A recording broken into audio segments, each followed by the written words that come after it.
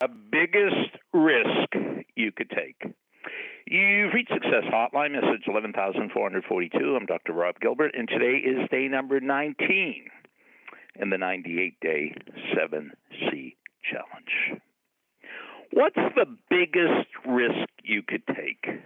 Well, I'm sure it's different for all of us, but there's one risk. There's like a common denominator for all of us. And the risk is the risk of doing nothing. The risk of not taking action. The risk of not applying to the school you really want to get into.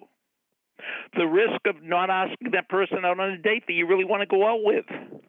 The risk of not going out for the play you want to be part of. The old saying is, if you don't ask, the answer is always no. And many of us are phobic about the no. No's are good. Every no you get gets you closer to a yes. Every no you get builds resilience. It makes you tougher.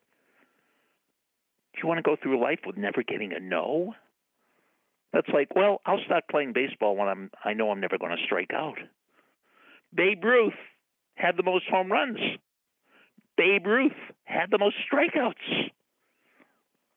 They once asked Babe, they said, what do you think about when you strike out? I think about hitting home runs. That was his mindset, that every strikeout got him closer to a home run. Every prospect that says no leads you closer to that client that will say yes. So the biggest risk you could take is to not take a risk. Go for it. What is the worst thing that could happen? I'm sure you've heard this before, that people late in life, they say they do not regret the things they did. They do regret the things they didn't do. They do not regret the bad trip they took. They regret not taking a trip. So go for it. I'm sure there's something that you're holding back. I'm sure there's some question you want to ask somebody. Go for it.